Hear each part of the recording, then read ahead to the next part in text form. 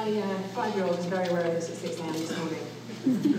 According to the National Retail Federation, the 80% of us in this nation who celebrate this holiday spend $2.4 billion on Easter candy. That, by the way, is a higher number than the number of the proportion of the country that celebrate and spend money on Halloween, which is kind of incredible, isn't it? 49% of the nation said when surveyed that they were going to church today. Just disregard for a moment that probably around 15% of those people were lying. People were supposed to say that. But it's kind of something to stop and think about, isn't it? Almost half the country going to church today to say, should we try it? He is risen.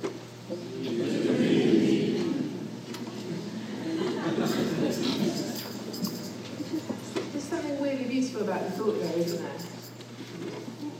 In this age that seems to be, in so many ways, characterised by isolation and division.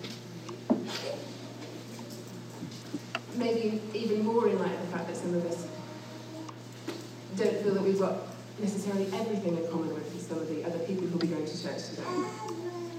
The very thought of all of us coming together to declare that he is risen. We're drawn to ritualistic behaviour like this as a species, so the psychologists say. It's down to do with all the brain chemistry, the connection and social ties that rituals produce. And the things like the oxytocin, the serotonin, the dopamine. All the feel-good stuff for our brains when we get together to do these things. Apparently, food that's served as part of a ritual, our brains tell us this tastes better. Isn't that amazing? That's why I'm always craving communion wafers. Said no one ever. But it's lovely, isn't it? Togetherness and remembrance as part of these rituals. Times of such division and short attention spans. But to go back to the he is risen thing for just a moment. Because I've always felt a bit funny about Easter Sunday. Or at least, there's something jarring about our firm belief that our faith is not something that we practice as a matter of ritual. The faith that we believe is a living, breathing relationship. It's something else entirely. So trying to create a meaningful experience today, on Super Bowl Sunday, Church Super Bowl Day, around something that actually, as leaders of the church, we're trying to do every Sunday, every day. It always just feels a little bit, I don't know what the word is. Do you want to do a dance voice?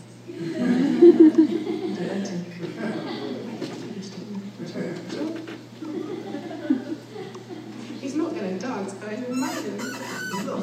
He's actually a very good dancer. We do not believe that this is just an annual moment for reflection on a thing. We believe that this thing changed everything forever.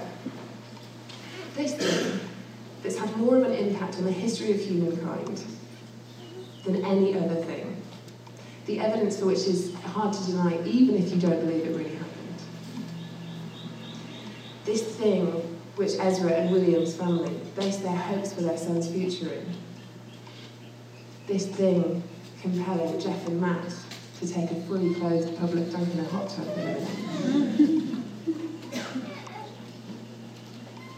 In fact, Paul said that if this thing didn't really happen, then there's no point to anything we preach, no point to anything in our faith. We may as well just head out into the sunshine and have a spicy margarita. What we're here to celebrate today with baby dedications and baptisms and chocolate eggs and tacos. Unfortunately, the spicy margs are going to have to wait until we're off LAUSD property. That God, who is three persons in one God, the only God, poured himself out and was born as a Palestinian Jew, who lived and died to show us this new wisdom, a whole new way of living. A whole new way that shatters injustice and division. And that he taught us what love looked like. And then he died. And when he died on a Roman torture device, he took death with him. All separation that has ever occurred between us and him and his love.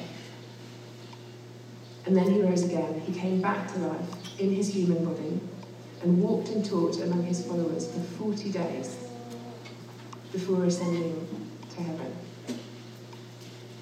This is the good news that we celebrate every day.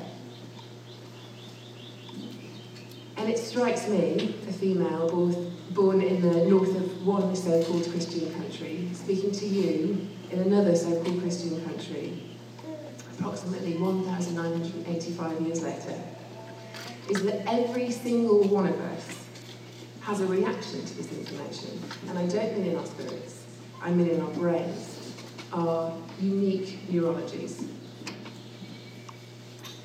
How did those statements that I just made fire around your brain? That he lived as a matter of historical record. What about the one about him being the only God? That one doesn't sit very comfortably for us in 2019, does it? What about that he came to show us what love looked like? That he came to destroy every category of injustice and division? Whirring and whirring around our cultural and individual experiences, our understanding of what has come before us, our knowledge of which, I'm sure for most of us, makes it easier to recall examples that sit at polar opposites with love, justice and kindness in terms of what we know of the Church's legacy. If we stop and consider what we're actually declaring today when we say he is risen, we get right to the crux of our feelings about objective truth, right to the crux of our cultural realities, the things that inescapably affect the way that we see the world, right to the crux of our personal, deeply personal experiences of prayer and the love of the Father and faith and how accepted we are. These are subjective, not always rational, but meaningful, informative, and oh, so important feelings. If it's the historicity that stands in your way, the historical arguments, the idea that this is a fact, that Jesus rose from the dead, if that's what gets in the way of this having a relevant part to play in your life, I shouldn't presume to imagine that in the sort of 4 or 5 minutes I've got to talk on this bit today, I'm going to change your mind. But I will give it a go. I can't not bring this stuff up and not mention that there's really compelling evidence that this really happened in real life in history. No credible scholar would argue that there wasn't a historical figure known as Jesus who ministered in Palestine or that he was crucified. There's little debate about those things. There are Jewish and Roman sources as well as Christian ones that date to very soon after it happened, that mention his life and his death. The issue of debate is singularly around the issue of the resurrection. 4 of the 6 biblical sources of the resurrection story are in the Gospels. One is in Acts, and the 6th was written by the Apostle Paul in his first letter to the church in Corinth. And it was written about 20 years after Jesus died. So here it is, 1 Corinthians 15. For what I received, I pass on to you as of first importance, that Christ died for our sins according to the Scriptures, that he was buried, and that he rose on the 3rd day according to the Scriptures, and that he appeared to Cephas, Peter, and then to the 12. After that, he appeared to more than 500 of the brothers and sisters at the same time, most of whom are still living, though some have fallen asleep. It means dead. Then he appeared to James, then to all the apostles, and last of all, he appeared to me also. Here's the very interesting thing about this one.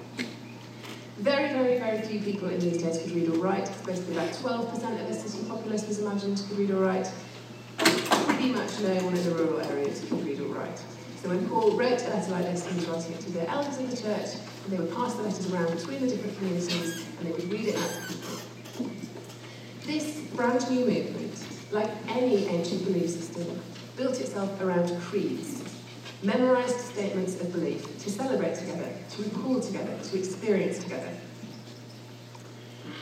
What's very easy for us to miss as we read this passage in the New Testament is that verses 3, 4 and 5, Christ died for sins according to Scripture, he was buried, he was raised on the third day according to Scripture, and he appeared to Cephas, and then to 12. This is a creed that dates back to 5 years within the death of Jesus, which is widely agreed upon historically. So this is a historically verifiable letter that includes a creed that predated it by about 15 years, that includes mention of the witness of quite a large number of people who were still alive, the ones who weren't sleeping, when it was written, who said that they had met the risen Jesus, having seen him die.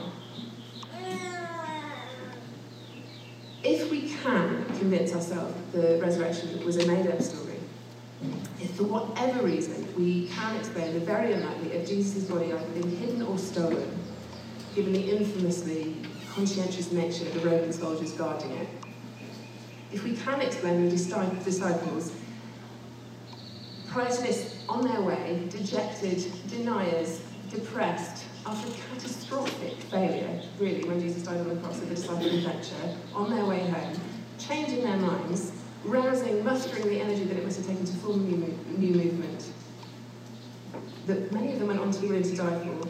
If we can imagine that either of them were either mad, or all lying, or were all hallucinating, which, as a psychological phenomenon, to hallucinate the same thing is very, very unlikely.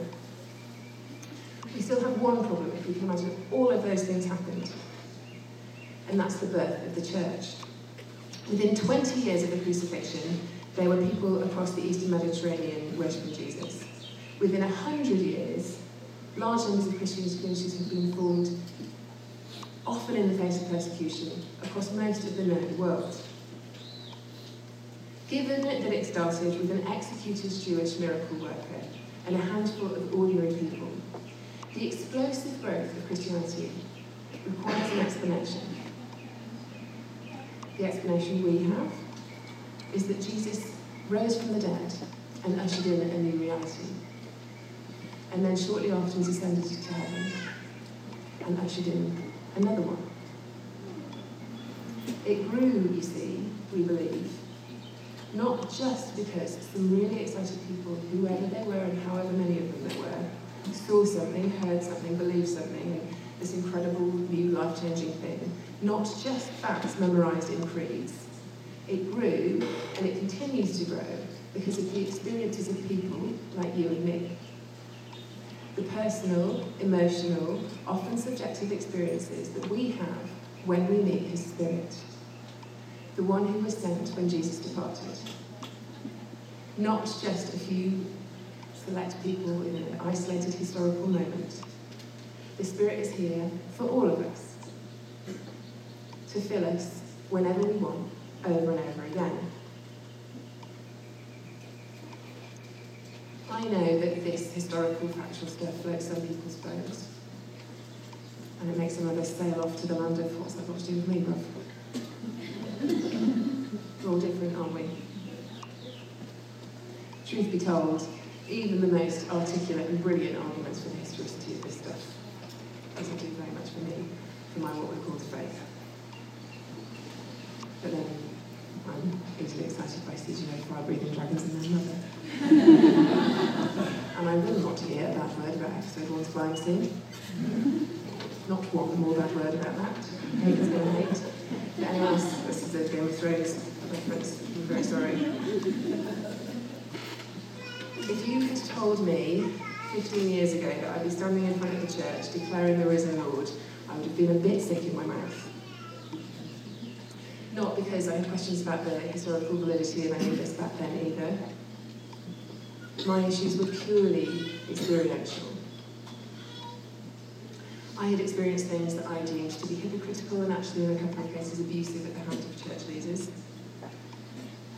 In my experience, generally put, being a Christian made you no less likely to suck, and I wanted nothing more to do with them.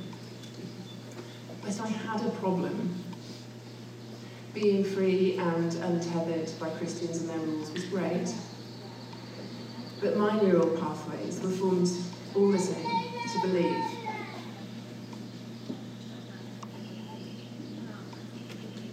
Because I'd seen things. I'd seen things that defied, as far as I could understand it, any explanation other than God is real and He is powerful. Things I'd seen and stories I'd heard from my dad, who had been a missionary in China since the Cultural Revolution in the 1960s, and my mum's family, who were also whole extended family, missionaries in East Africa. And from churches we visited, travelling around praying for kids across Europe, some in America, a lot in Asia. I'd seen things. I'd known of cancer medicines, I'd seen spines straightened, I'd seen lives restored, I'd seen demonic oppression released. I know demonic oppression is not something that we like to hear about in our culture, but there are others around the world today where this is a completely normal realm of life. One story stuck in my mind this week. It was of a colleague of my dad's who was a Russian man who'd been a KGB agent and abusive alcoholic. And we've all got a friend like that, don't we? His conversion story alone was incredible because he just had this vision of Jesus that had taken him from one path to completely another. He was now a Bible smuggler, this was the 90s, between the Russian and Estonian border, and a kind of underground preacher, mainly in Russia. He'd drive carloads of Bibles across the border, which he noticed was a highly illegal, highly dangerous activity. And he told us a story one day about how it all went very wrong because it was night and he thought he'd get across the border, but then he was being pulled over with a trunk full of Bibles by the border police, which was going to mean probably torture and probably a lot of jail time. And as he opened the trunk, knowing that there were a lot of Bibles in there was nothing in there. They completely vanished. He closed the trunk, went safely on his way to the Christians who were waiting for Bibles, and there they all were. I grew up hearing about this stuff all the time. My questions weren't anything to do with historical validity or anything to do with is God real or powerful. My questions were, is God good? Is He nice? Does He punish disobedient children with horrible things? Does He try to teach us a lesson when we disobey? Does He send innocent people who've never even heard about Him, or if they have, they've been taught awful things about Him, to hell because they don't conform to the rules? Does He care when we hurt? If I'm really honest, I also had another big question, which was, if I start following Him, is my life going to suck too? This was my condition when I angrily arrived at the Alpha course of the church that Ed and I came from, in search, my goodness, of God. I knew the doctrine, I knew the power, but I needed the goodness. I needed to know He was merciful and loving. And I sat down next to Donna. Donna impacted my life more than I can ever tell you. She's been quite a big name in Britpop, and if you know the genre, you will definitely know her band. If you don't know the genre, Britpop was like sort of post-punk British thing with much better fashion and obviously worse teeth.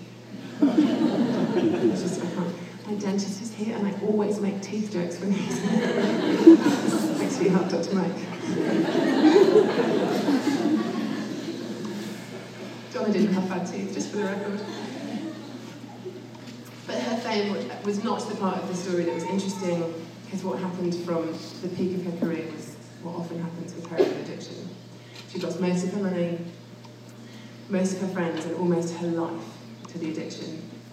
And when in rehab for the umpteenth time, she lay on her bed one night and asked this higher power to be real, to rescue her from this affliction. Donna had never been to church, didn't know anything about the rules, didn't know anything about the prayer, didn't actually prior to this moment even remember ever having heard the name of Jesus. But the night that she lay on her bed and prayed that prayer, the Holy Spirit filled her with so much power that she spontaneously spoke in tongues without even knowing that was a thing. And the experience lasted for several hours. At the end of it, she was healed of her addiction, never ever tempted again. And when I met her, it was several months later, and she'd been on this little tour of of English churches trying to find out the truth behind this Jesus that you've met. The very compelling thing to me, as she told me these stories, as she described her love of Jesus at this point, is that she was here out of complete openness to following him.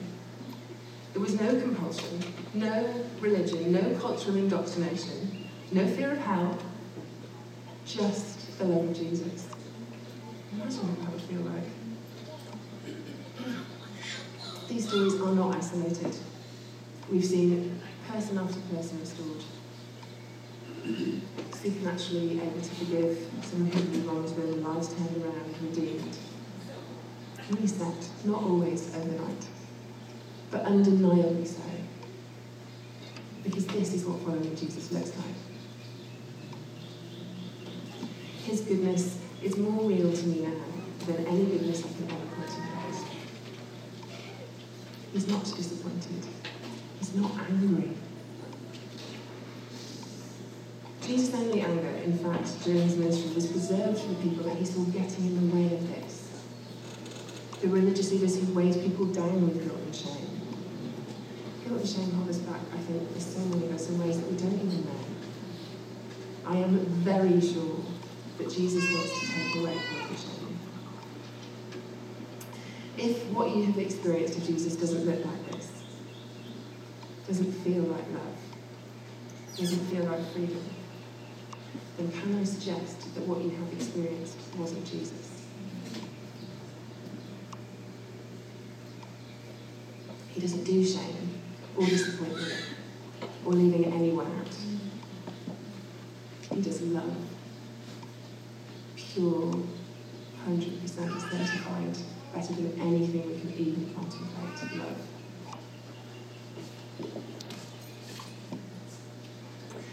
We say that you're here on your own terms a lot here, because it's how it works with Jesus. It's how it works with grace. We can come on Super Bowl day. Please, if you want, come once a year, hear this message once a year. He will never love you anymore, and he will never love you any less than he does right now. You can't change that with your behaviour. But why not? If you've got questions on either end of the factual, intellectual, or experiential, subjective experience, on either end of those, why not explore them? Why not put them to bed? Why not come an alpha? Unless you hate interesting people or sharp features. Some people do hate sharp features. It's a really, really easy way. If you think coming on a Sunday morning might be too much for you to contemplate this moment of time. Jesus wants you. The spirits here in this room, I sort of feel like some people are sensing this now, this feeling that many people describe as coming home, which is this undescribable peace. And at the very end of the service, we will offer experience, as we always do, for anyone to come forward and receive prayer and to experience this for themselves.